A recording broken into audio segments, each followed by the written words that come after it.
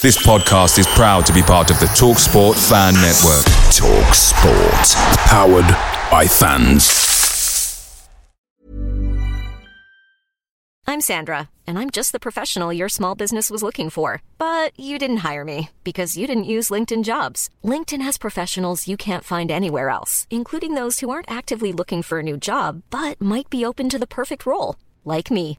In a given month, over 70% of LinkedIn users don't visit other leading job sites. So if you're not looking on LinkedIn, you'll miss out on great candidates like Sandra. Start hiring professionals like a professional. Post your free job on linkedin.com/spoken today. There's never been a faster or easier way to start your weight loss journey than with PlushCare. PlushCare accepts most insurance plans and gives you online access to board-certified physicians who can prescribe FDA-approved weight loss medications like Wegovy and Zepbound for those who qualify. Take charge of your health and speak with a board-certified physician about a weight loss plan that's right for you. Get started today at plushcare.com/weight loss. That's plushcare.com/weight loss. plushcare.com/weight loss. 95% of Uber Eats orders are on time, which is great. Because when I want my spicy shrimp pad thai, I want it on time. Because, baby, there's no time like the present, especially when it's pad thai related. But on the off chance your order is late, Uber Eats will give you 3 months, $0 delivery fee with a free Uber One membership. On time, pad thai, baby. On time claim based on latest arrival time shown after order is placed. Offer ends 2/19/2023. Current Uber One members not eligible. Subscription will auto renew at $9.99 each month starting 3 months from initial enrollment. See Uber.com/Uber1 for terms. Benefits available only for eligible stores. Order minimums apply.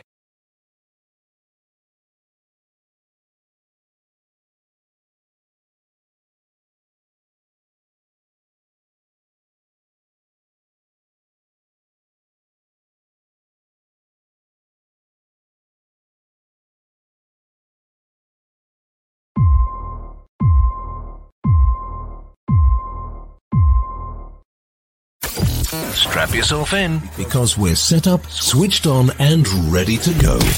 You are watching and listening to Chris and Leicester Till I Die TV on YouTube and your favourite podcasts.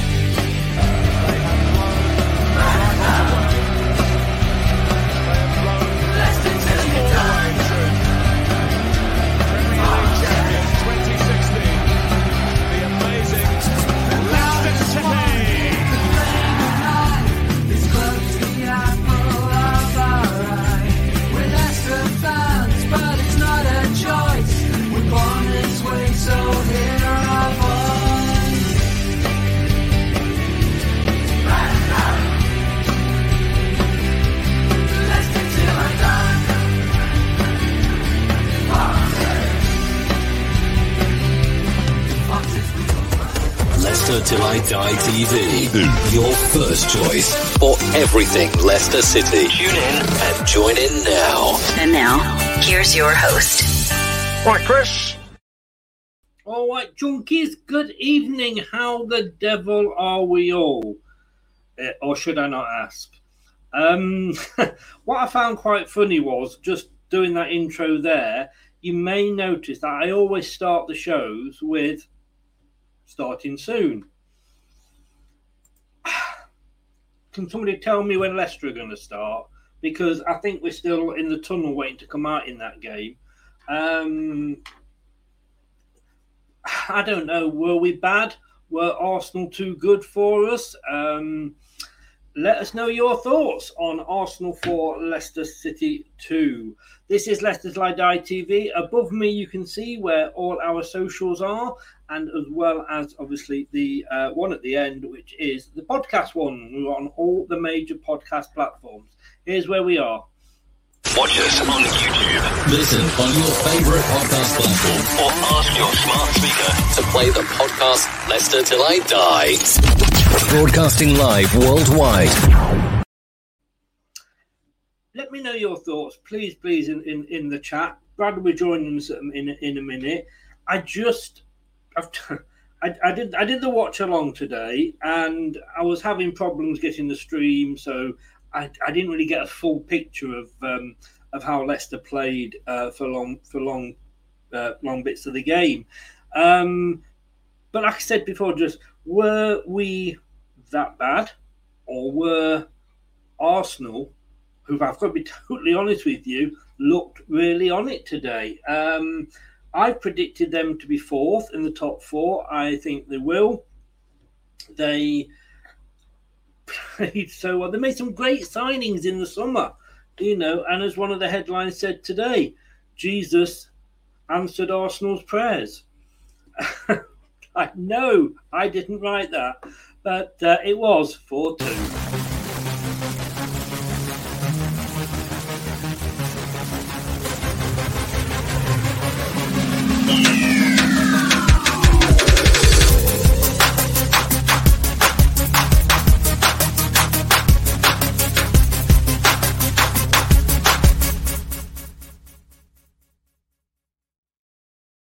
I mean, we've got our own Jesus, and what happens? Brad, good evening. Well, I'll say evening to you.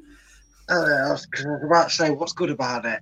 That was not fun, was it? I mean, I didn't expect much from this game, but well, it's going to be fun to. It's not. It's not going to be fun to delve into. It's going to be painful to delve into, but it's going to be interesting to delve into it, Chris.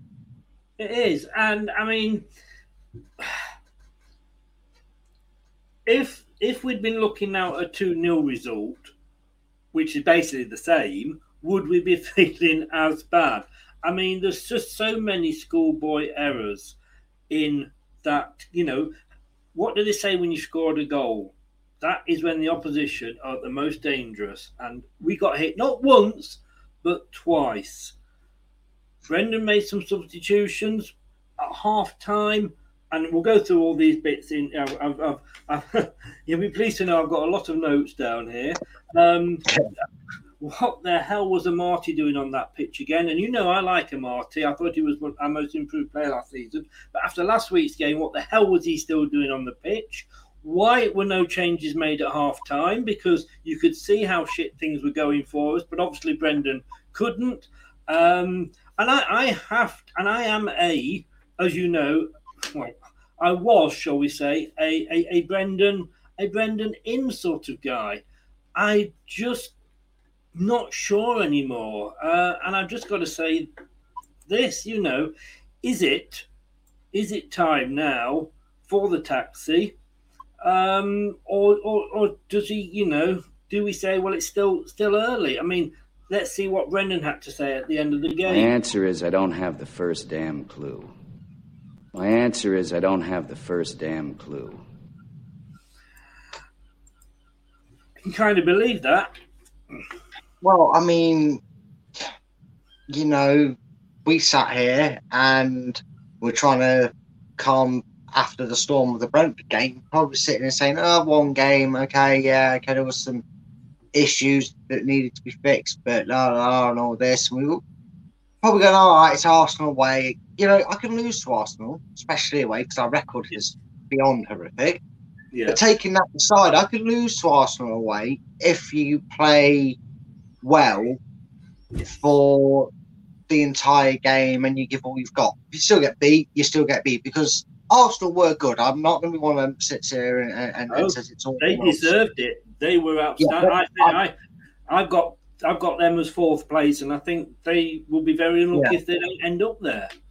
To be fair, they scored all 6 goals today because 4 were in the right net, 1 was an own goal, and Ramsdale let it go between his legs. That's the biggest rookie mistake I've ever seen, and we wanted him in number 1 in the Euros. Yeah, I mean, it's scary. But I mean, as they say, I'm going to be honest with you, every cloud has a silver lining. Manchester United, as things stand, are bottom of the league. Maybe our 2-2 against Brentford last week doesn't look so bad now that they are stuffing Man United 4-0. But everybody clip the Premier League today. And I'm not being horrible, but this will be the main story, obviously, on everybody's lips tonight, match of the day and everything. But I mean, they managed to keep it 0-0 in in the second half at least. But yeah, Man United are bottom of the league. Let's just catch up with a few comments at the start. Scott, good afternoon, good evening, good morning, good day. Maybe we should have started with the team we finished with. I seem to have more fight second half. I'm going to go on to that very point, Scott, soon. David, hello, Chris, again. Nice to see you again, David. Hello, Chris. I'm upset that we looked off the pace at almost every point in the game, other than when Nacho came on. Defence was pathetic, to be honest. Watch every builder without trying to harass them. Scott said Arsenal well and deserved the win. I've got to agree with you, and I think Brad does as well. Facebook user, they could have battered us, to be fair, but taking second half chances could have ended at a 4-4. I don't think it could, to be honest with you. I think, it could have ended. It could have been embarrassing. It could have ended up embarrassing. David, I don't care that Arsenal as a unit is much better than us now, but really we looked good for maybe the first 20 minutes and at the end when Nacho came on with Daka. David, I really like Brendan, but I watched this game and I almost wonder if he tried to lose by playing a format that couldn't win. How you play 3 at the back and 1 up front? Why not Nacho and Vardy from the start? There's just so many questions, and I've got to say, I've got a lot here that I'm going to go through with you, Brad, as we talk about the game. But I just, when I saw the team announced, I mean, you say, 33 times now we've played Arsenal in the Premier League at some point in our history, going back to the O'Neill days. We've won 5. We've only in that time ever won 1 at the Emirates. So I wasn't actually going into this game with a lot of hope in my heart. But surely it's the way you perform. And when I saw that team that he put out to start with, I don't see why he was still, starting with Amartey still. Can you explain that? Am I being unfair here? No, you're not being unfair. I find myself feeling sorry for Amartey because I wasn't voicing disgruntlement against Brentford because we have seen painfully, and not just with Brendan, with any Leicester manager, we have seen that when this team tries to play a 3-man back line, it falls to ever-loving crap. It cannot play it. And I will, a lot of the points I'm going to be short and sweet with because obviously there's a lot that you've seen that I'll go into it more in depth. The reason behind, the people's frustrations and every comment that's coming is actually right. And I'll do that more when my segment comes up. But Amartey is the scapegoat for Evans and Fofana because Evans is now the club captain and very much liked. Amartey because he splits opinion, and Fofana because he's currently the god of defending right now across the globe, you'd think. And I'm not saying he's not really world class. We know he is. We know he's really is, doing us a favour by choosing us and staying with us now because God help us when he goes. But nobody can play that 3. We've seen Castagne sit in that 3, can't play it. We've seen Ricardo in that 3, can't play it. Thomas, we've seen them all. So it's not just Amartey, he's just the elite wing. I'll try saying that sentence as more correct as our performance was. The weak link. Yeah. No, I take that point. And when I'm, as you look, I like Amartey. Not necessarily first choice, but he's a great squad player. And I went last season from moaning when I heard his name announced for the Community Shield starting lineup to giving him. I think I said he was my most improved player. But I said I don't want to blame him. I'm blaming Brendan for picking him because you look. He was playing on the left of a back 3. He's right-footed for sake. Well, we've got someone who's a left foot sat on the bench. Yeah, and again, I think you blame Brendan for picking anybody in that 3rd position because, as you know, spoiler alert, in my team lineup, I think I've got Amartey on the right. So I never fathomed the idea that a guy whose predominant other positions are on the right side of the field would be on the left side.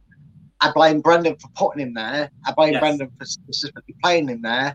And I also blame Brendan for making it so he has to play there, because with this 5 subs rule, and I will agree with the people that suggested starting the next game, which won't happen, I'm afraid to say, but starting the next game the way we ended it with the formation-wise, because we just eliminate half our problems and can still play the football that we start off with. But it's going to be his own stubbornness that costs him this.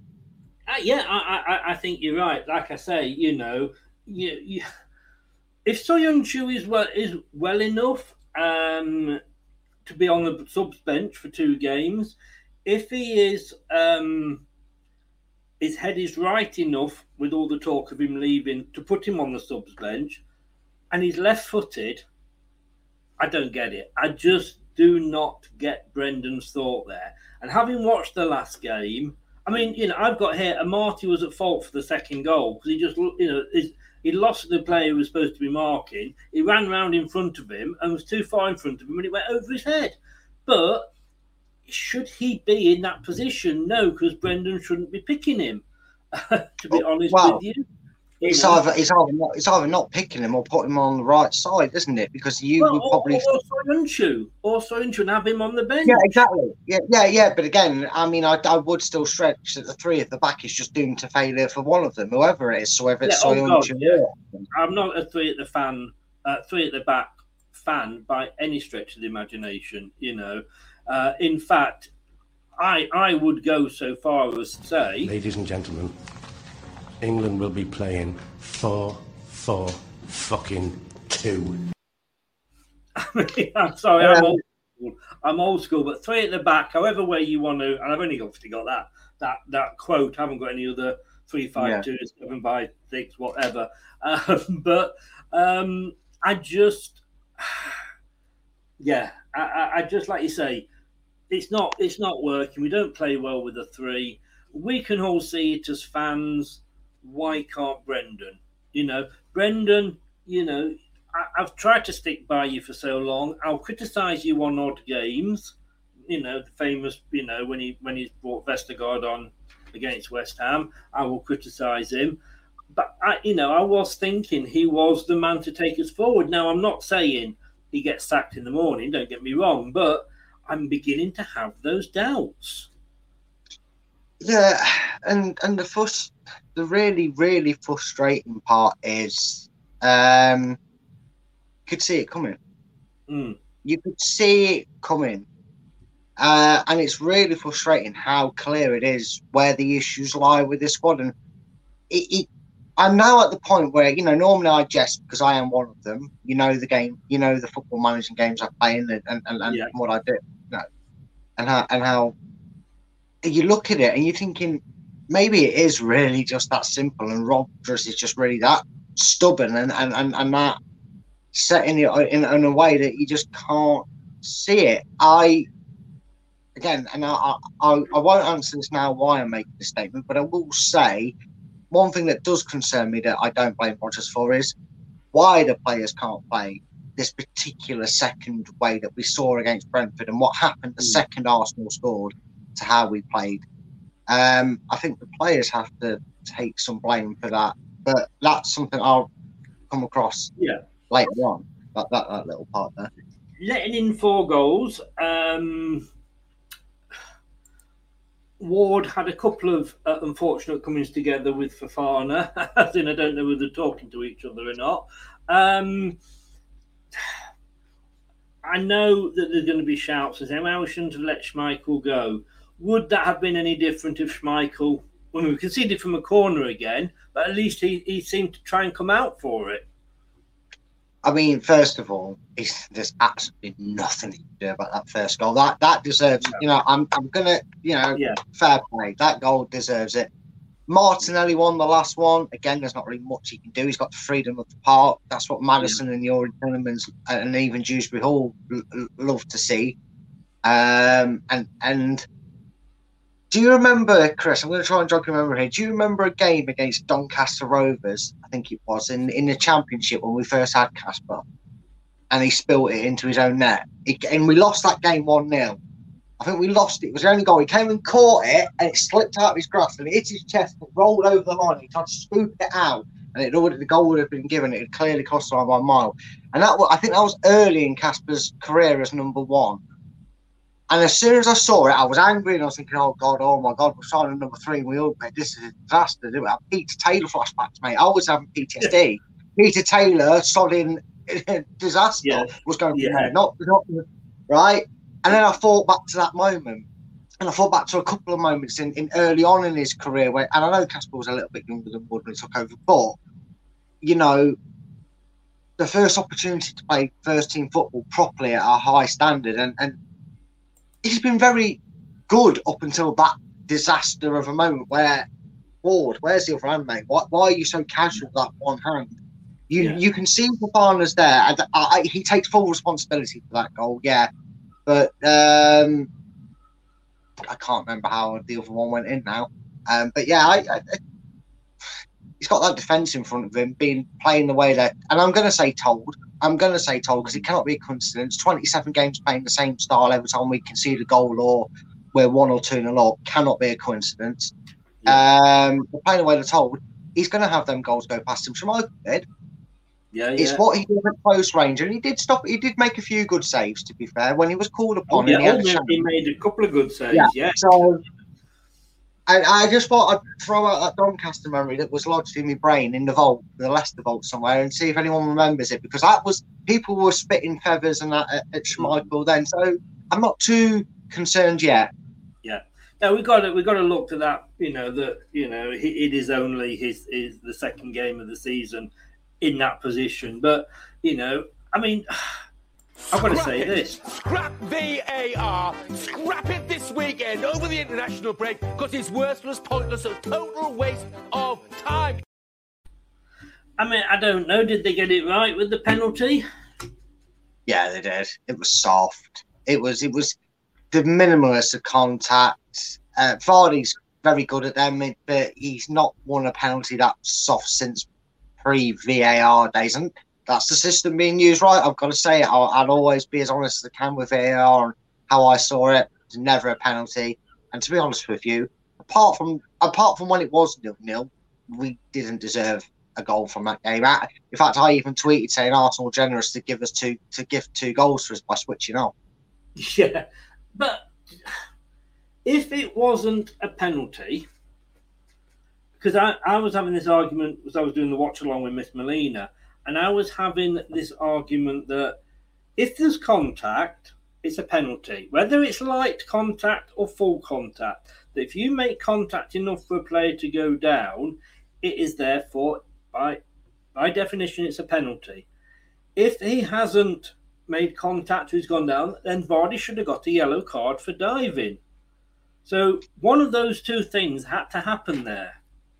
No, actually, funnily enough, there is contact, but nowhere near enough for Vardy to have bailed over. And I didn't see, and I don't know if anybody, I'm assuming if you went the game, you must have got a better angle than what I was able to see in replays and that, because my stream was down as well.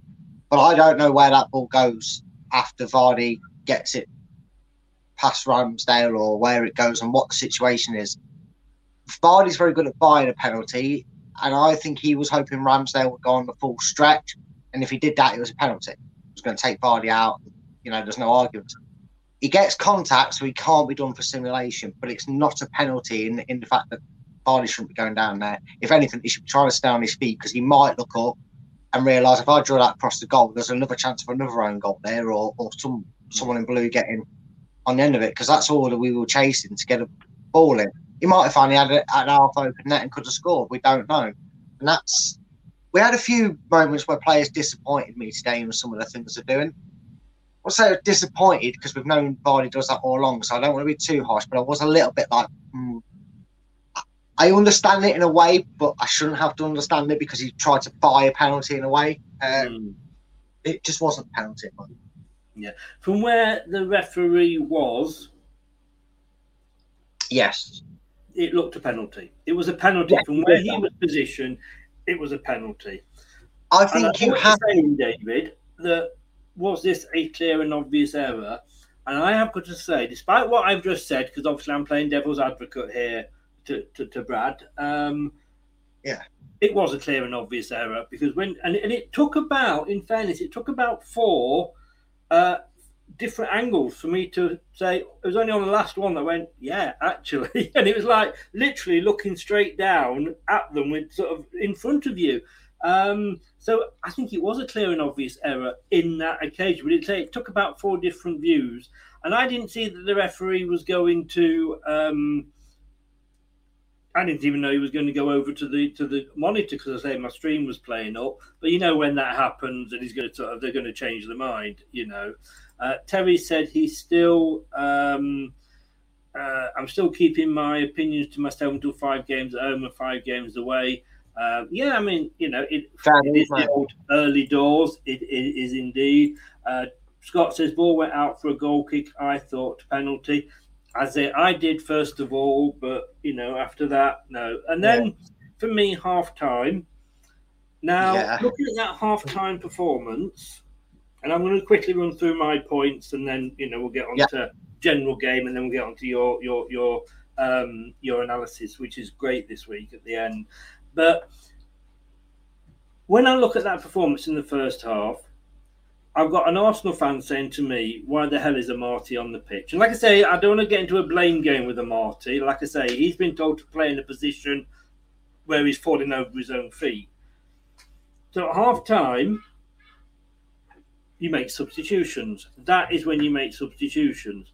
None were made, and I think it was the 67 minutes when Tielemans came on.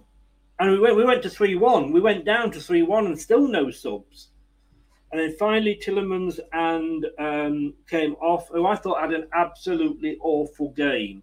I don't know whether he was trying to be nice because he's playing against his future employees, but if he was actually trying to show off how good he was, I'm sure Arsenal would actually say, oh, if we've written the cheque, rip it up, because it was that awful today.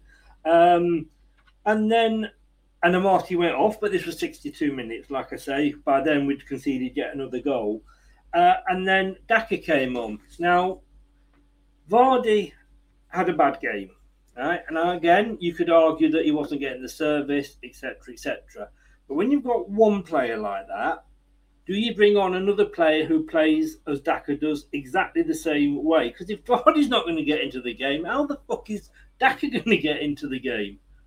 I think his idea was, and again, it's predictability. I mean, you're giving him the option in saying that he had an idea. I mean, I wonder about that. The idea is so predictable of how Brendan's become, because it's the transition that Brendan obsesses over. That sometimes, and this only seems to happen when we're losing. So he's got a transition period for when we're winning or drawing, and he's got a transition period for when we're losing the game. And when we're losing the game, like we were today, what he does is he'll stay with the formation, send it really deep, so it sits way back. He'll rest Jamie Vardy because he knows of his age and he wants to keep him being able to start and play as many games as possible. We know that for a fact. And then he'll put Daka on.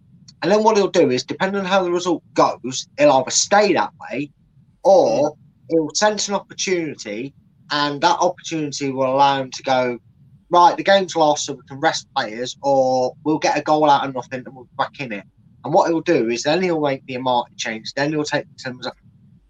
But everybody had a bad game today, in my opinion. But again, and then it changes to that too. And that's what baffles everybody, because by the time we start that, and it gets an instant impact reward, it still hasn't had a chance to settle. And lo and behold, I mean, Arsenal shooting today, you know, they could have had 8, 9, 10, 11, 12. However many shots they had, they could have probably scored the ball. I'm going to coming on to that in a second. But then Iheanacho finally came on for Vardy. And I'm thinking, this is it, because Iheanacho was holding the ball up. Yeah. I think Iheanacho actually, did he not set up Vardy's, Maddison's goal? Yes, he did. And I'm thinking, why the fuck wasn't that done at the start? Because if Vardy's not into the game, like I say, fucking hell, Daka's not going to be into the game. Get somebody on who can hold the ball up until Daka can get into a position, or Maddison or whoever else is playing. And again, substitutions, I do not get it. 4 were made by Arsenal. 3, at least he's gone up by 2. 3 were made by Leicester. Should he have made more? Yeah, he should have. And he should have made the impact at different times. He should have, again, this is sad to say, but predictably, he shouldn't have done what he was going to do when Arsenal scored. He shouldn't have told the players to play the way he was going to do. What he should have done is shuffled Ndidi forward a bit, put Amate forward into the defensive midfield role whilst he got his subs prepared, taken Amate off, dragged him out of the fire pit that we chucked him into by playing 3 at the back, swapped the formation, and we should have done that. We should have done that at 1-0. And people might say that sounds ridiculous and drastic, but I know it might sound like it's imagination and making this crap up. Try not to be too swearing, mate. I've sworn, mate. We're allowed, when we lose, we're allowed to swear. Let me just say that. Yeah. But before we played like that, I was shy, and I sound like I'm making it up, but I'm not. For what was it, 15, 20 minutes before they scored? Because that was a great game of football I was watching. Yeah. I mean, I even tweeted before I literally got the notification on my phone, pretty much, I think it was. Have I just witnessed Fofana go from defender to striker, back to defender in the same attack? And we did actually play well for a bit, but again, we got the situation which meant aggression. I was sat here with Melina watching it, and for the first 20 minutes, she was absolutely moaning about Arsenal. Yeah. Chelsea as well, but she was moaning about Arsenal, saying, "Oh, we're not in the game." And I'm like, "Wow, okay," you know. Well, I'd have been pulling the hair out being an Arsenal fan if I'd have seen their centre back running at our back line. I mean, Gordon Bennett, the way he hit the shot, I thought I had to stop and go like that. And I had to get close to the phone to make sure I was on the shoot and get into the box. I thought. Louise, welcome along. The Bristol City's fans in. Anthony, how did Bristol City get on today, mate? Just asking for a friend. Did the early booking of Fofana kind of must have had him on edge? It was an early booking. That referee was stopping the game at every opportunity he could. Yeah, I think a lot of people normally fear a red card or expecting a red card in the afternoon when the referee shows a card early. There could have probably been a few more. Arsenal fans will probably argue with a few decisions that went their way or didn't go their way. And Leicester may have argued that there should have been a card or two dished out. But I don't know. I mean, we can sit here as much as we like and do our duties as people for the club and players and whatnot, fans and whatnot, say that, oh, well, Fofana's not going Chelsea, he's not doing this, and this won't happen unless they pay this much. And it doesn't matter how much we believe the talk, the fact that it won't go away, the fact that it's 8, 9, 10, 15, 20 articles a day getting pumped out about it, you still have to remember that this is a young professional football. And I actually will say today, and I kind of look back at that moment that I know I just picked it up saying he ran from centre-back to be strike partner for Vardy, you know, and that. But I feel he tried too hard today. And I'm not saying he was doing that to impress Chelsea or PSG or whatever. I think he was doing that to try and shake it from his brain. He just wanted to concentrate his football and do the right thing. And again, this is another point maybe towards the problem that he looked at. There was a few players today that seemed to look frustrated. Obviously frustrated at the scoreline when we were 2-0 down, but I think they looked even more slumped and frustrated because they knew what that meant, how they were going to change and play. And that's something that does concern me, if nothing else concerns me about today's game. And Louise, sorry, and I get my words out there. No, I don't think they've put a bid in for Fofana, not another one yet, that I've seen anyway. She says, I'm not worried about the season, it's too early. I do get what you mean, but look at the start of last season. We were very, very lucky against Wolves. Yes, we won it 1-0, but if Wolves have had their shooting boots on, we'd have got stuffed. I don't know who the second game was last season, but you could see within those first few games that this is going to be a tough season. Yeah. I mean, sorry, go on, Chris. Sorry. Carry on, mate. Carry on. Sorry. No, it's all right. I was just going to say there, in arguments to this point, I understand that, and I do say it's still way too early to even make a decision, because you're making it off shock. If you sack him now, you're making it off shock, and you've got to allow a manager. But I would ask you, Louise, go and take that game and watch it 90 minutes side by side to Arsenal away last season. And I don't think you'll see much difference. You'll see Leicester in the game right up until Arsenal scored, and then you'll see Leicester playing defensive, not being able to get out of their own half, being pressed. And I don't think you'll see much difference in the way we lost both them games, minus the extra goals thrown in for shits and giggles. I think that's the biggest problem people have. And the reason people may be able to justify the idea that I'm just seeing last season again. And it's perfectly more acceptable for people to say, I'm seeing what I saw last season. Well, that's fair enough reason to have the idea that Brendan needs to be replaced. If it does come to that, I just hope the club don't do it too late, and also then go and make the right point. I think, and I said this before, just to divert a little bit off topic, but in response to what you're saying, I honestly believe we've got the World Cup break coming up mid-November.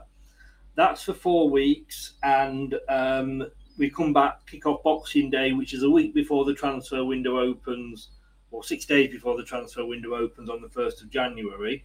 And I think there'll be a lot of managers looking over their shoulders when that World Cup kicks off, because that's, I think, when a lot of the club owners and chief executives and all those will be looking at it and going like, if we make a decision, now's the time to do it, because we can get a new manager in, you can work with the squad that's still here, and then he'll be here ready for the start of the window, and he'll know what he wants. So I think there'll be a lot of people, a lot of managers worried when the World Cup kicks off, which is obviously kicking off now a day earlier, because FIFA hadn't realised that. Well, I think they had realised they'd made the cock up in letting Qatar kick off second, have the second match, which would have made it late in the evening for them, and they would have made it really nice and cooler. And they've now, FIFA, have decided, oh no, they're the home team. Maybe they should be kicking off first. So well done, FIFA, for catching up with the rest of the world. I want to ask you this though, Brad, and this is the thing I've got at the back of my mind, and I can't get it out of my mind, is that Brentford last week, it was tale of two halves. We're really good in the first half, bang average in the second half. Today, we have played a team that is evolving and is getting better, and have made some top-class substitutions. I mean, apparently some of the Arsenal fans are saying that they've been given Manchester City cast-offs. Well, I'll tell you what, I think most clubs would have taken them, cast-offs or not. And I say I've got them to finish fourth. I think they've had a really good. I think Arteta's going to change things around. He just now needs the time. But they've made some excellent signings. They've got rid of the troublemakers. Were we that bad, or did we just come up against a team today playing at home that is going to be challenging for one of those top four positions? Oh, we definitely played a very good Arsenal side. I made no qualms in speaking about how I've rated Arsenal's transfer acquisitions this season. Yeah. You know, they got rid of their three. They finally learned. Third time was a charm to stop paying people $300,000 a week, and they've gone out. They've invested their money, and they've been patient, and now they've got good quality, players in. Zinchenko was getting in a side that was winning titles. Gabriel Jesus was getting in a side that was winning titles. Yeah. Gabriel, they were both playing in games where they were winning silverware, and it didn't matter what round it was in. They were still doing it. They were still part of it. They were still scoring goals, getting assists, playing well. And Gabriel Jesus, for the price they paid for him, was absolute steal. He was one that when I saw that, I thought there's not a chance. He's not, surely not. And now when they got him, I thought this could be somebody that. I'm not saying he will, but if you like to go for the dark horse, you might want to put him on maybe a top 3 for Golden Boot, because he could really thrive under that. I mean, he could have started the season in double figures today. Yeah. You know, and he had more of his shooting boots on. But God, he didn't bother lacing them up. Mm. I'm going to come to a comment by David and a comment by Louise in a second. But one last question before we go on to a couple of slides. Yesterday I was on 2 Arsenal channels before we did our Q&A last night. Yeah, it was awful. And I've got to say to Luca, the Arsenal fan, that within 2 minutes of the game finishing, sent me his match preview. And a message. I said, "Why have you sent me that?" And he said, "Oh, I thought we might help each other with viewers." I went, "We've just lost 4-2 to you. Do you think I want to really watch an Arsenal fan talking and gloating about it?" But I did actually just go because Stephen asked, you know Stephen, don't you? He asked me to go on his channel last night. And in fairness, I went on with Ant and we got a bit of our own back because we had a bit of a Rodgers disagreement, which was, he usually has an Arteta disagreement on it. So we got our own back. I thought I'll just nip on to see whether they're still moaning or not. And I typed in, "Good win for you guys. You deserved it. Well done. Surely nothing to moan about now," or worse to that effect. And you know what? He was moaning. He was moaning at Arteta's game management. You've just won a game 4-2. It's like if you win, if you go out and beat Manchester City next time you play them at the Etihad and you beat them 5-0, you will complain that Arteta had the wrong colour suit on. I mean, I just don't know where these Arsenal fans get off. I really, really don't. But just to say, get these comments in before we sort of change tack a little bit. David says you might want to comment on these, Brad. Today was one of the first times that KDH looked ordinary and had no real impact for us. That engine he was missing. Maybe our midfield was too congested once again before we hit long ball too often. Yeah, it was. It was a painful one. It was one to have KDH to go missing. The whole team did. But even when let's be honest with you. You know, he's got to have he's not going to have brilliant games every time. Louise, it is a very good point, and it always is. If we get rid of somebody, who would we get in? You don't know. I mean, who would want to come? Now, you see, and I used to say this, who would want to come? Ancelotti, and the big names wouldn't, be honest with you. Mancini would probably look at us and go, no. We know Ancelotti would, because he never came to us before. But there will be managers that will go, look how much money Brendan was on. I'll get that. Knowing, because when you apply for a job as a manager and you're offered that job, you know that if you're bad at it and you get sacked at it, you're going to get a very nice payoff. Thank you very much. There's no other job that I can think of that pays so well for total inadequacy. Yeah, and again, I understand Louise's point, and just make a good one. Yeah, what is available? There's not enough. My thing would be against that is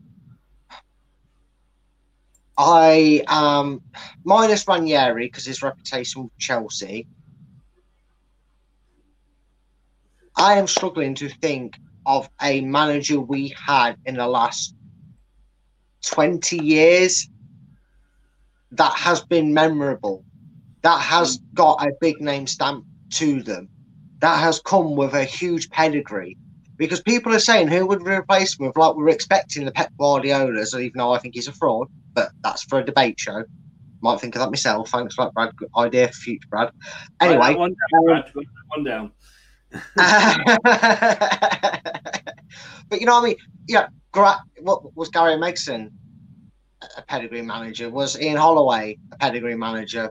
Martin O'Neill may have developed a bit of a legacy at Leicester, but he wasn't really a pedigree manager until his time at Leicester, if I'm being honest. Where he'd managed before, let's be honest, he wasn't, was he, Chris? Not Martin O'Neill. Hadn't really achieved too much in the big wide world of football until he... I mean, let's be honest with you, it wasn't long into his stint at Leicester that fans were destined to get him out. I think it was a loss or a draw or something against like Sheffield United or something like that. United, indeed it was, yes. Yeah. And, we've never actually had, I say Ranieri because he's Chelsea. you maybe want to push the boat and say Brendan Rodgers because of that one season with Liverpool and Celtic, but we're seeing with the Scottish League that it's returned to normality. Can you do it, Chris? You've got far better Leicester history than me. When was the last time you looked at our Leicester manager history? I'm not saying what they've won or what they achieved. What I'm asking is pedigree. Have we ever had anything close to Antonio Conte or Roberto Mancini? Are you saying that I can't include Craig Levein in that? Oh no, that was Scottish Leicester. They were obviously in a whole new history book themselves. They were Muck Leicester. That's that era. Talking of I tell you the last time I believe we really did it. Ranieri, whilst I thought he was good when he came in, he had this reputation. It was said before that he always does well wherever he goes that first season, and then he struggles once he starts tinkering about with the team. Even then, let's face it, he didn't come and the whole football world didn't go, wow, Ranieri's gone to Leicester. They went, what? Ranieri's gone to that's a bad move. Nobody was bigging him up. So Brendan Rodgers did get that. But I tell you the last manager that I really, really thought that, and a lot of managers came and made their, like Martin O'Neill, he'd just come from Wycombe Wanderers. But after us, he then had a name for himself. But the last manager for me was Jock Wallace, who had come down from Glasgow Rangers and I think he'd just won the treble with them. Sounds familiar, this, doesn't it? And I think he'd won something like 9 on the trot or something ridiculous when he came to us. And literally, the whole football world just went, what? And that was the last time I can remember. But you don't necessarily want a manager like that. Would we want a Mourinho or somebody like that? We couldn't afford a Conte because they just want to spend millions and millions and millions. But like you say, you could, and I only make that point just to counter argue people saying, "Oh, well, who would go after it?" Well, who are you expecting? That would be the better question, because if you're expecting us to go after an Ancelotti or whatever, you want us to go after a Benitez, you've got to look at our club history. Yeah. In terms of its managerial appointments, it's very, very rarely Leicester make a managerial appointment, and you've only named 3, and Rodgers is at a push because of. I'm saying it's at a push. That kind of made Leicester fans go, "How the hell have we done that?" Yeah. And one of them was before I was born. No, I agree. I agree totally. Right, we are going to do your favourite bit, which is stats, but there's a reason I want to do it. I know you don't like it, but we'll do that straight after this. Hello, Matt Elliott here. Hi, Alan Smith here. Hey guys, Ian Hume here. Hi everybody, Jerry Taggart here. Be sure to watch Chris and Leicester Till I Die TV for all the latest Leicester City news and information. You can also subscribe on YouTube and various social media channels for the latest updates and news on Leicester City Football Club. Come on, you foxes! Indeed. Do what Jerry Taggart and they all say there. Subscribe to the channel, please, if you haven't already. And if you are subscribed, please smash the likes. And talking of Jerry Taggart, if you go on to my Facebook or my Twitter and just scroll down, you will see Jerry's wife and and a couple of their best friends are doing a walk. I'm not going to pronounce the mountain because I don't know it, but they are raising money for the Cyril Regis Foundation. And I know what you can say to me, well, not Leicester and all this, but Jerry Taggart was very, very good friends with Cyril Regis. Jerry Taggart is a great friend of the channel. He's an ex-player. He doesn't have to talk to us and whatever. He said he'll probably come on later in the year.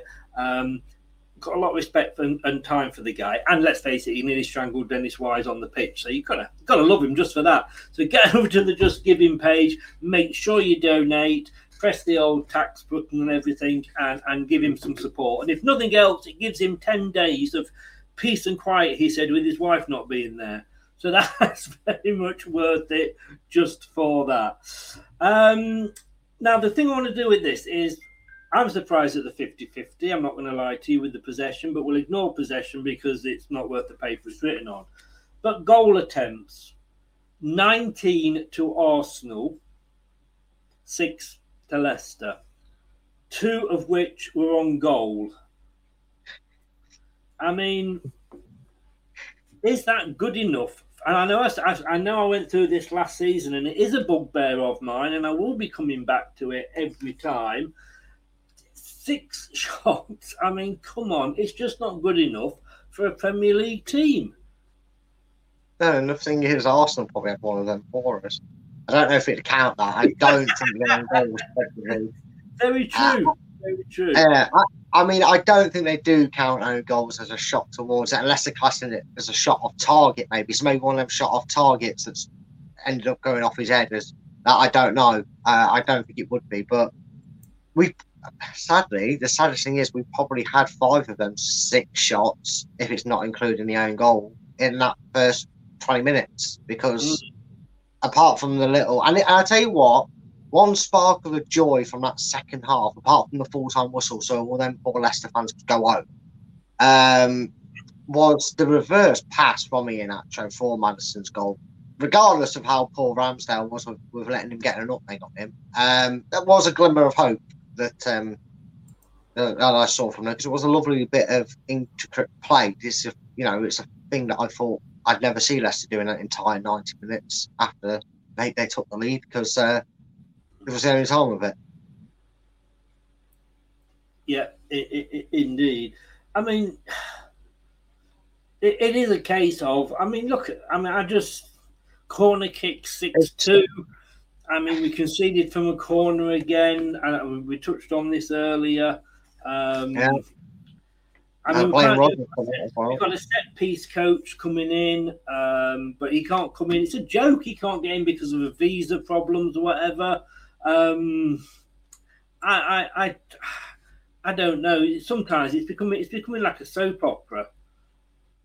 Honestly, mate, this chart probably does tell the story of how it feels. If you said to a non-footballing fan, there is 4 divisions in England, what division are these 2 teams in? And just bait each other. You'd probably say Leicester are in the 2nd division and Arsenal are in the 1st division, because that looks like an FA Cup 3rd round game, doesn't it? Where the plucky underdogs have tried to see out as much as they can. They probably had it 2-0 to the very end, and Arsenal nicked it 2 late goals in the dominance of total. That's what it feels like. I listened to and watched it in patches, because this is probably the only time that the stats don't tell a lie, mate. They tell how the game was, because it's all red in the good areas that you need it to be in to win a football game. Yes, yeah. I've just put the link in the chat, by the way, for the Just Giving page. It is, like I say, supporting underprivileged children. If it's only a £5 or a £10, just please get over there and help Jerry. Like I say, he always helps us, so I'm more than happy to try and help him back. And well, are you? Oops, I got rid of Brad then instead of the thing. But are you ready, ladies and gentlemen? It is time for Brad's Tactics. You are watching Leicester Till I Die TV with Chris and Chums. YouTube, Facebook, Twitter, Instagram and Pinterest. All you need for everything Leicester City FC. It's Leicester Till I Die TV.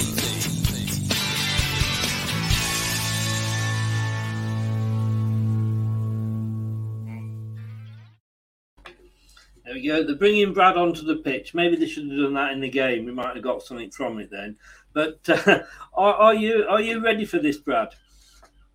Yeah, I am ready for this. I've got the spread already. Here we go. Well, this was fun memories, wasn't it, people? This is how, and this is how Leicester lined up, and this is where it all started to go wrong, didn't it? Oh, we have Chris re-entering the stream there. So Leicester lined up with their 5-3-1-1 formation that they started against Brentford in that layout. It's definitely what we've learned from these 2 games, and we learned from probably, like I said, 20-odd games last season, depending on how many games we actually played with it. It felt like a season. We cannot play the 3-man at the back. It does have its advantages in terms of what we do, but it's just not the formation for Leicester. The formation, in case you missed it, starting lineup, Ward in goal. I've got Fofana on the left there. Yeah, call me intrigued when I thought the right-footed centre-back would play on the right. So I got a Martin on the right, and obviously club captain and the anchor of that shit, Johnny Evans in the middle. We had Justin on the left, Castagna on the right, KDH and Yori basically essentially playing as the double pivots. Madison in front of them to plug the gap between that, and obviously one of our most infamous is number 9's Jamie Vardy was up top. So how do Leicester play? Well, it's like having split personalities, because as Chris will show you on the next slide that we're going to go to here. No, that's not what that's from the last game, mate. I thought I'd updated it. Hang on 1 second. We have a technical error. Someone get in touch with Neville. Neville and Carragher. Get it never goes wrong for them, does it? Let's be honest with you.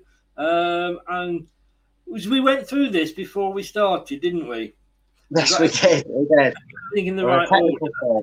And it hasn't updated, which is absolutely fan-davidozy, with a dose of salt. Right, let me just see what we've got here. We'll have a please stand by moment. That's what we've got. Ladies and gentlemen, we do appreciate your call. Right, so this is where we were. Yeah, so we've done all right. Yeah. This is how Leicester play at 0-0, and I saw this against Brentford, and this is what really excited me in that first 45 minutes. And I know it sounds far-fetched after what you've seen today, but we actually played really exciting football for a total of 60 minutes, 45 minutes against Brentford, and about 15-20 minutes today. Don't need to really see the names. If you can zoom in, you can see the names yourself, but this is just for purpose to help me out design them. I saw us play at the halfway line with the likes of Evans and Fofana and Amate.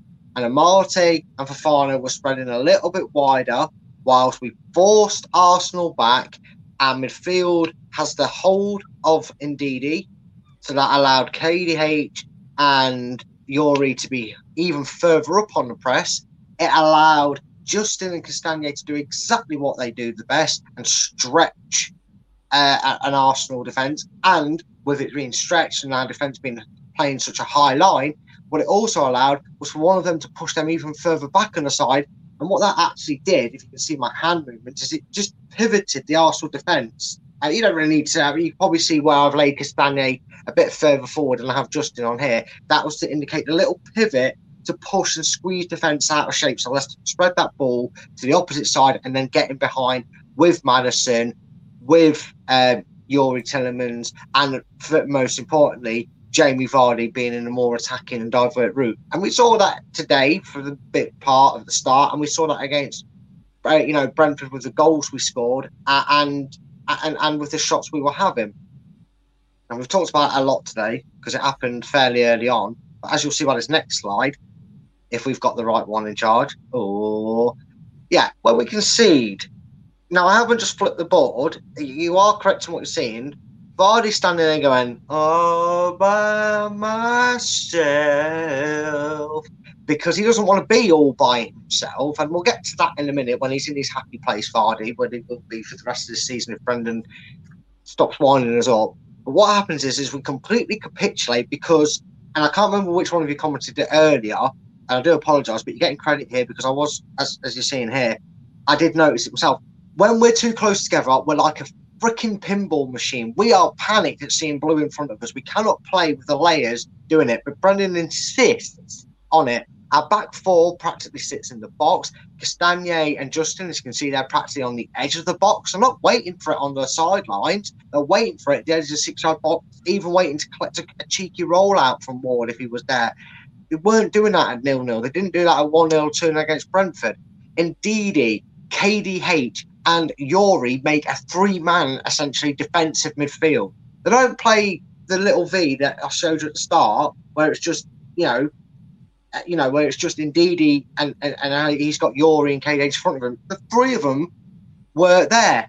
Madders was the halfway line hold-up, and Vardy was there going, if you can see me, send the flare, send ships, I need help. And that cost us so many games last season, and guess what? It cost us again today. So, what happened when it was all just a little too late? it did this, didn't it, Chris? This is what happened when it's all a little bit too late. And this is the Leicester that in the second half impressed us and got us a goal. Gave us that little glimmer of hope for about the 12 seconds we allowed ourselves to concentrate before we went 4-2 down. And that was a back four. Hallelujah. We got a back four. Ndidi back, not being suffocated by two other defenders. Some breathing space so we can drop in and help the defence out so they're not colliding into each other. We had the two pivots back. We had an attacking number 10. And even though at this point, I believe I might have changed it to what it became Nacho and Daka, you understand where Vardy's going to sit in that role with Daka being on the pitch. It'd be Nacho and Vardy or Daka. The point was, we got a goal from that. Yes, we conceded 12 seconds later, but that's just momentum of a goal and the fact that we'd only just switched this. And that is what we need to start doing. The one thing that does question me, and we will get onto it, with how I'm summing up our tactics and how I'm summing up maybe Leicester at the moment as a whole, onto the final side, the summary, if you will. The talking points that my clock has chimed into. As soon as my clock wants to stop, I will do that. So, talking points. Well, clearly we fear conceding goals. And it's becoming something that's very, very nervy. I don't remember a game in a long time that Leicester have looked comfortable being 2-1 up with 4 or 5 minutes to go. I remember a season and that run where they played Vardy and Nacho up front and everything was sunshine and roses. And even if we did concede, we only looked like scoring because it looked like it pissed us off. Do you remember them seasons, Chris? They were good times, weren't they, under Brendan? Oh, in the dim and distant past, yes. Yeah. And this is where I think I'm going to get onto this point a bit more just quickly, but we still allow our pass to haunt us. Now, that blame is technically, you could argue, not completely on Brendan, but the majority would say it's all on Brendan. And that comes down to two things. The set-piece defending. That's not the first time Vardy's fringe just caught a ball and flicked it on. You know, we did that against Manchester United at home. Why are we persisting with it? But then you have to look at these players and say, hold on a minute. This is 3-4 seasons, 4 years you've been training now with this manager. Why can't you get to grips with it? You know, because as it says here, although I agree that stubborn Brendan will cost him and the players seem to get frustrated trying to play a defensive team, again, my last 2 points kind of summing it all up into one. We are high-pressing attacking side, which we've shown we're very capable of and very dangerous, may I add, at playing. We are not a team that can sit back and sit deep and play it out slowly from the back and have 7 or 8 players in their own half and only one or two barely over the halfway line. But my question is that a limitation in the squad's ability that we cannot play that way when we need to? Because you need to be able to shut out games. One of the biggest cries from Ranieri thing is we couldn't keep the bloody ball out and that no matter what the score was, whether it was a 5-2 defeat like we had to against similar Arsenal, or we were winning 3-2s.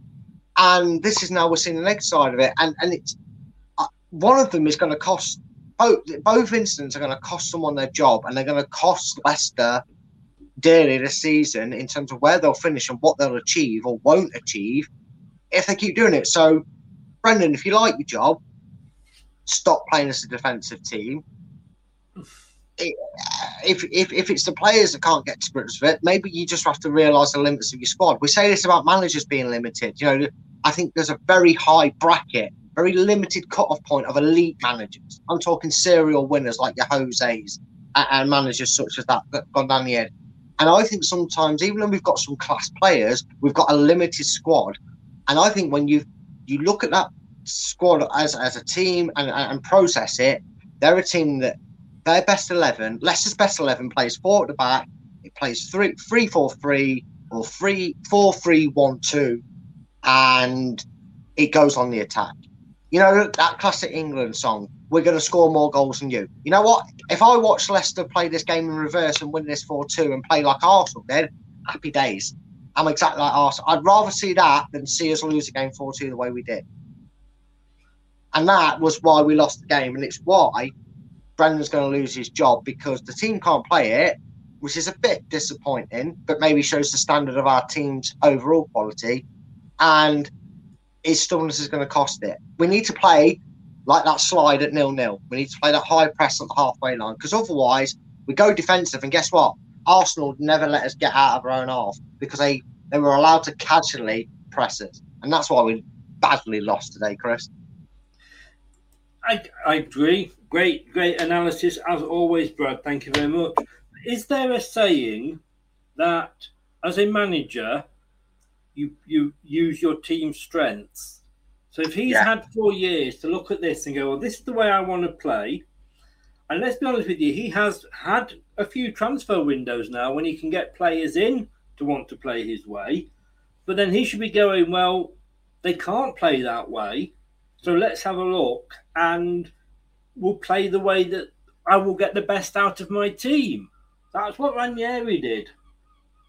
Yeah, he did. But when he came in, all right, when he left, that was a different matter. When he came in, he only tinkered with it, but because he knew that was the strengths of that team. Yeah, but unfortunately, every manager's the same. They'll let the first season go, or maybe first season and a half, depending on when they get appointed as the manager. And they'll bring maybe a player or a couple of staff members in, and it won't change too much. But you'll always find, if you look back through the history of any manager's career at your club, you'll probably find that the ones that did a bit of success had periods, even in their successful years, where you went, why did we play like that for 7 games? Why did we suddenly have a 5-man midfield? We've never played him off 5-man midfield. He's been here 2 years now. Why is he suddenly playing a 5-man midfield? I tell you what it is. It's the itch. It's the itch to win your way. It's the itch to win your way. And as a manager, no matter how good you could be the boss that brings all the cookies and the beers in at 4 o'clock on a Friday and let everybody go home early and casual Fridays at work. But guess what? You want things done your way because that's why they get paid. And that is what I mean by stubbornness. If Brendan wants to do it, exactly like you said, mate, he has to then go out and get these transfers to swap into that. Otherwise, play to the team strengths, not the individual. It is. It's not, it's not rocket science. It is. You play to the team strength. Brad, that was brilliant. We'll just have a very quick break while I turn my light on, and then we'll be looking at and rating the players. In a world where cat videos and memes rule the feeds. Watch us on YouTube. Listen on your favourite podcast platform or ask your smart speaker to play the podcast Leicester Till I Die. Subscribe, like, follow and join in now. And David says, totally agree with your last point. My last point? I don't know, David. I think you've been having the pints, not me. Totally agree with your last point, Chris. 100% correct. If we can't do with what Brendan wants or would like, then play to the strengths of what you have. Square pegs and round holes will infrequently work. Quite right. So, young Brad, let us go and have a look and see where you are going to put the players. Now, bear with me because with these players, I can't see who they all are. But we'll start with Ward. I think I've still got Schmeichel on there as well, to be honest with you. But let's start with Ward. Now, we've not gone 1 to 10. We've gone the old school way, A, B, C, D, and UFO and ungraded. Where would you put Danny Ward? I'd probably put him at. See, I know people are instantly going to go, "Oh, but he had a hanger, he had a nightmare." So did Ramsdale. To be fair, he made some good saves. He was alert. It was sod all he could do about Gabriel's goal. He couldn't do anything about three of the 4 goals. So I'm going to give him a C. Because again, I go back to how we started the show. Castro made mistakes early doors, but if it weren't for Ward, it would have been 7 or 8 or 9-0. Yeah. He made some good saves. So you are going to give him a C. Oops, let me get my right mouse. And with any luck, and I can't see the main screen, so you can tell me if that's worked. Yes, that's worked, mate. That has worked. Right. So next we are going to go. I feel bad now, but we're going to go for Amate. You know what? I'm going to save his blushes. I'm going to give him an E because it's apt. We don't have an E. We don't have an E. Sorry. He's going to. Well, no, I'm not going to save his blushes. I thought we had an E then there. No. D and then you fully classified. All right, I'm going to give him an F because he was fucking executed by Brendan today, playing him in the back three on the left-hand side. I'm going to give him an F, mate. An F. I said I'm giving him an F because he was effing well executed by Brendan when he played on the right side. No, okay. So where are we putting him? Bottom, mate, because I actually get the feeling I'll get a knock at my door for putting an L in there with the. I mean, no. I mean, at the end of the day, mate, you know, it's your choice, so to speak. I mean, he did have a terrible game today, but I don't technically put all the blame at him.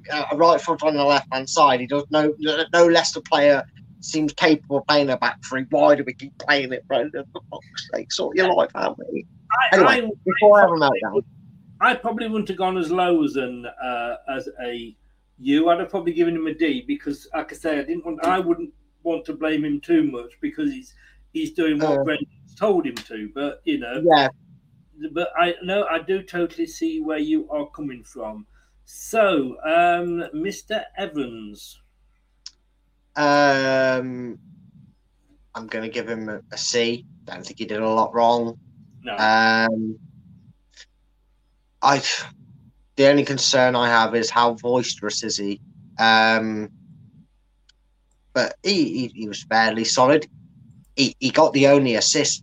He would have got the assist today, wouldn't he? I think if it was for his long punt up that led to a goal. So he can still make a pass, can't he? So yeah, I think he did. Somebody said that, and everybody's entitled to an opinion. Totally 110% they are, and very much agreeing with Craig. They said he's too slow and he won't get rid of the ball quickly enough. But on the other side of that, I like him because he doesn't just hoof it up and hope that it will find somebody. Mm. He actually puts his foot on the ball and goes, right, where can I... Yeah. And the thing is, Fofana provides that for him because of how he makes his long bursting runs.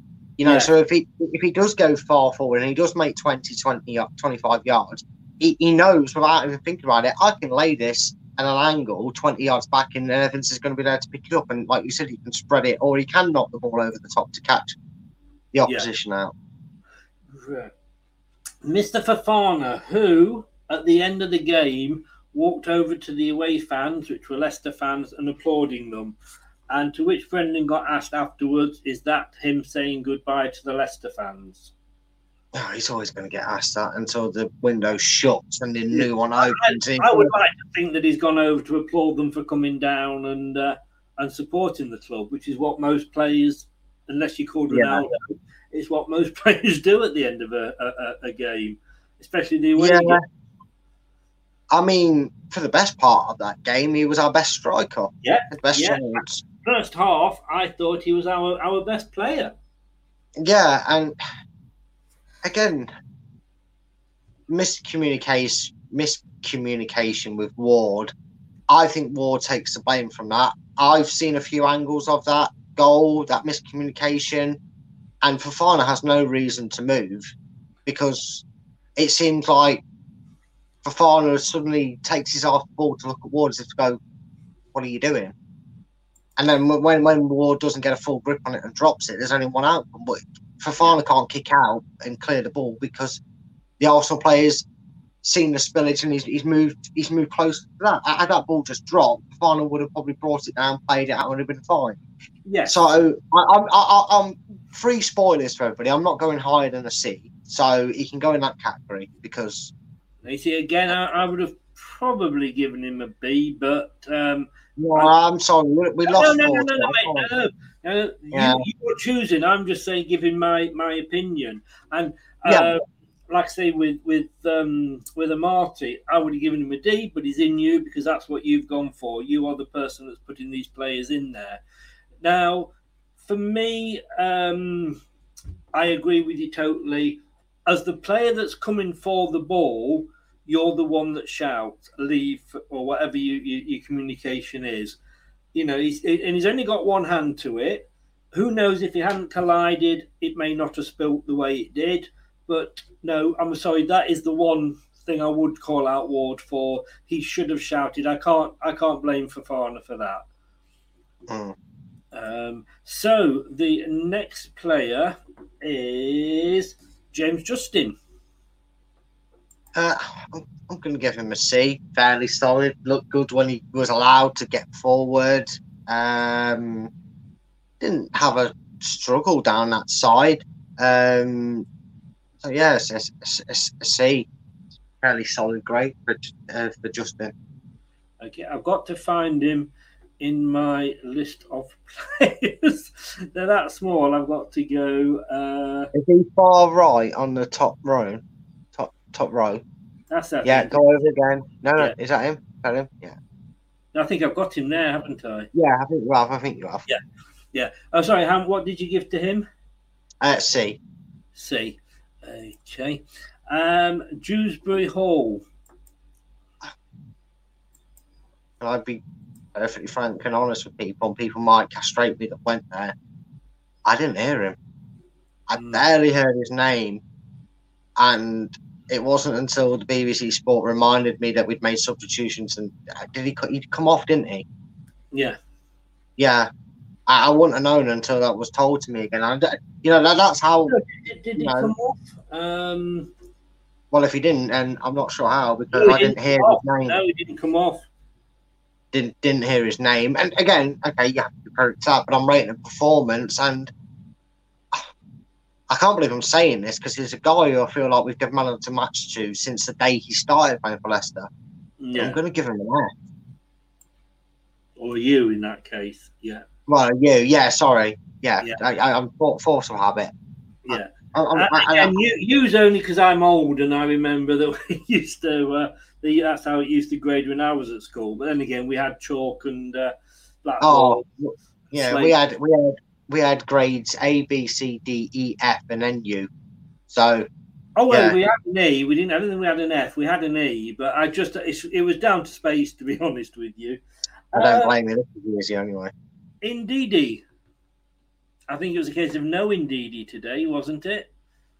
Yeah, again, I think he goes into the F section. A few times I heard his name, a few times I saw him on the ball.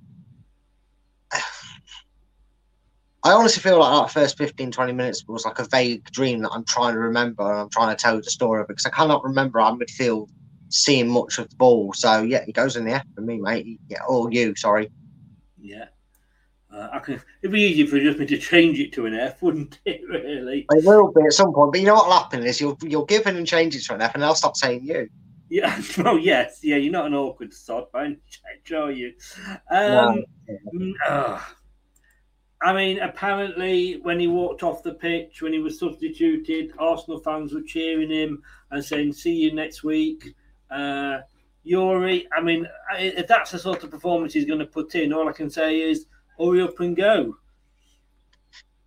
To be fair, I'm sick of how you're doing, but I'm sick of him being individualised as well. And I understand why, and I get it, but look at the ratings we're giving. Minus probably 4. Everybody else is going to be second or bottom of this list in terms of grade. An awful game, and he can't. And again, I'm not defending him, and I understand that with the contract situation, it's easy to suggest 2 and 2 together make 4, but I still feel like you shut his freedom off. What are you expecting from him? Yeah. And he can't perform when he's being told, get back in your own half, don't you dare cross that halfway line, you'll get shot by a sniper if you do because we're losing the game. And I want to play defensive. No. When you've got Yuri on the front foot and you've got them 3 going at the attack, at the defending line of an opposition, you'll get Yuri Tielemans playing at his best. If he goes next week and join Arsenal, good for him. I hope he loves it in London. I hope he enjoys his bloody life. But right now, I just want this window to end, to be honest with you. It's getting on my nerves that much. And everybody individualising our team when it's a bad performance all round. I mean, Tielemans does get a U, but there ain't many that are getting out of that section either after today's performance in game. Fair enough. Timothy, Mr. Castagna. Again, after that first little spell, he died off. I think he kind of got a bit more involved when we switched to the 2. Surprise, surprise, when you stretch the play again, what we can do. So I'm gonna give him a D, but he did go very quiet for stretches of that game. So I'm gonna put him in the. He's there all alone, bless him. Can we just put Casper in there to give him company? So I'm not sure we're going to find what bracket, to be honest with you. Have I put the right one in there? I think I've got Castagna, haven't I? Well, I think so, because his head looks cut off on my screen, and Castagna just looks his head is cut off, and I don't know why, but there we go. Okay, so after Castagna, we had Maddison, who I've got to be honest with you.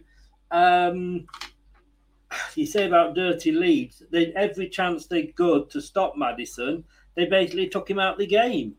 And it wasn't until about the 70th minute that they actually got a booking for it. Yeah, but that comes with the territory of playing the number 10 role. It comes with the territory being good at set pieces. And people can say what they like about it. You can definitely take a free kick. He scored a goal. So I think I'm still going to give him a D, though, because the midfield really didn't. I didn't hear them a lot. I didn't hear them at all, really. I can't give him a C just because he scored, I'm afraid, because it's just not plausible enough. He didn't get a chance to do a lot. And again, that's a lot of credit to Arsenal and another bemoans towards how we played the majority of that game for. Yes. You know, I think the ratings really do reflect how he had us play. Yeah, and Mr. Vardy.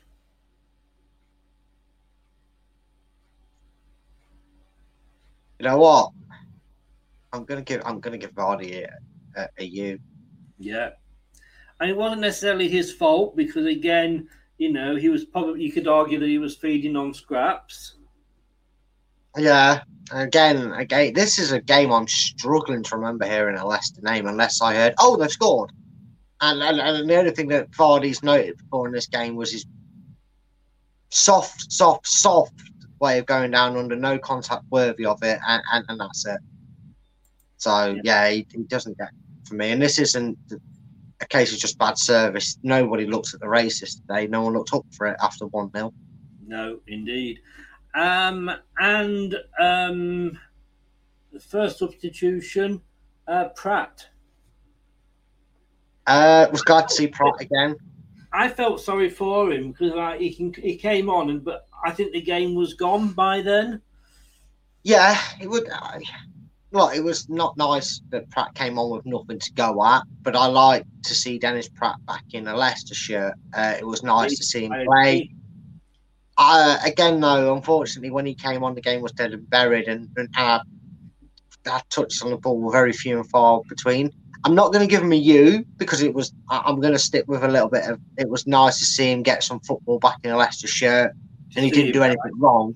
I'm going to give him I'm going to give Pratt a D. A D. Yeah, you said nice to see him, as I said to see him nice. Like Bruce Forsyth. Yeah, exactly. Good game, but it wasn't actually. No. Daka. It was a case of today, wasn't it?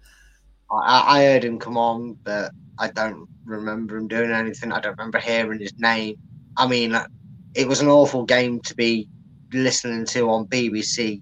I tell you that much because the Leicester website was down for me and everything else was wrong, and it was horrible. But I didn't hear his name much again. So, and I like the fact that we've probably potentially seen how the changes are going to go. Again, with predictability, Daka's going to be either like for like, or he's going to be put on, and Iheanacho is going to be brought on, and he's going to play either on his own or in a two. But he didn't do anything. He didn't get a chance to do anything really. So I'm going to give him a U. Now, there's no happy feeling like seeing Pratt in a Leicester shirt that saves him, I'm afraid, Daka. Yeah. And the final one, Mr. Iheanacho. I'm giving him a C. He created, he opened Arsenal up. The game might have been 4-2, it might have been dead and buried, but he opened Arsenal up, he stretched them again, he got Castagna involved, he set up the goal. He set up the goal that made it 3-2. That, you know, like I said, for them 12 seconds, we were in a game again. But, Brendan, wait. The rating is on the wall, my friend. A2. We stretch them. We push them hard. It doesn't matter if they took the foot off the gas. We have seen football does crazy things. I'm not saying it would have happened, but anyway. Yeah. I'm giving him that because he came on, he got an assist, and he actually did something to affect the game in a positive light for Leicester. Well, yeah, I agree with you. I can't really disagree with many of those. Our best player, and this is on the BBC website where the fans have voted, the best player, and you know what the best player's score was from 1 to 10? I would say 6.23. 5.04. Oh, was that optimistic? Jesus Christ. I know, and that was Iheanacho, followed by Maddison, followed by Dewsbury Hall, Pratt, Thatcher, Justin Ndidi, Fofana, Evans, Castagna, Ward, Amati. Vardy got less points than Amati today. Marty weren't that bad, were he, then, if Vardy's getting worse? No. The favourite child. Problem, though, with Evans is whilst he does take his time for a good pass, he then allows the opposing team to come on to us.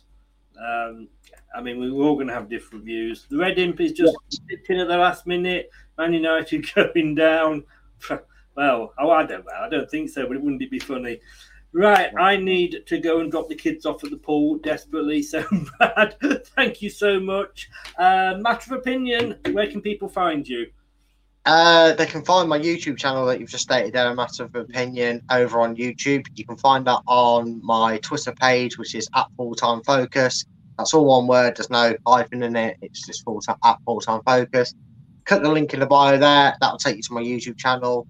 It does exactly what it says on tin. We'll have a weekly topic up for debate, up for discussion. You guys can ask to come on the show. You can get comments in, and we just basically discuss the topic for that week, and we give our opinions on it. It's free space for people to give their opinions rightly back. It doesn't matter if you're the only one that has that opinion. It's what I created the channel for. So yeah, if you could check it out, that'd be great. Yeah, and you've also that link is in the description below on YouTube. Brad, thanks very much, mate. Have a good what's left of the weekend, and we will see you next week. Yeah, well, we'll see you next week, mate. Yeah. Take care, buddy. Cheers. Take care, mate. Bye. Thank you very much to Brad for coming on there. Please subscribe if you haven't done. Smash the likes if you are already subscribed. And I will see you Monday night at 7 o'clock for the Premier League and football review. Until then, take care of yourselves. Thanks for watching. Thanks for listening. And don't do anything I won't enjoy. Good night now. Thanks for watching Leicester Till I Die. This is Chris saying goodbye and see you next time.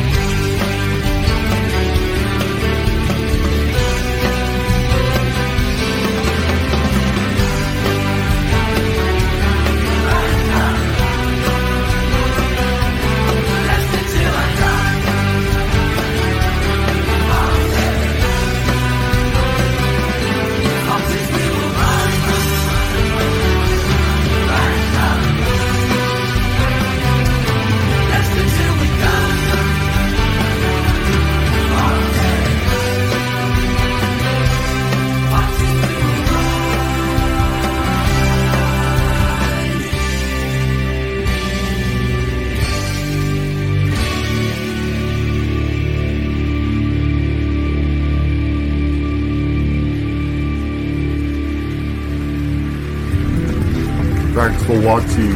These videos are tremendous. You better like them too, or I'll be back. Cool. I'm out of here. Ooh, that's a wrap. Some people are on the pitch. Sports Social Podcast Network. And there it is, that's as good as it gets on this stage. Nissan Townstar EV strikes again. It's an unstoppable van, unstoppable. Look, just fantastic. You can actually see the ProPilot technology in action. Effortless parallel parking. It moves with all the confidence that comes with a 5-year warranty. And with a bench full of all-star van experts, there's real strength in depth here. That's all-star quality. Search Nissan Townstar EV and visit your local all-star van centre to see for yourself. Terms and conditions apply. 5 years or 100,000 miles, whichever comes first. ProPilot is an advanced driver assist technology. Driver's responsibility to stay alert, drive safely, and control vehicle at all times. This podcast is proud to be part of the TalkSport Fan Network. TalkSport. Powered by fans.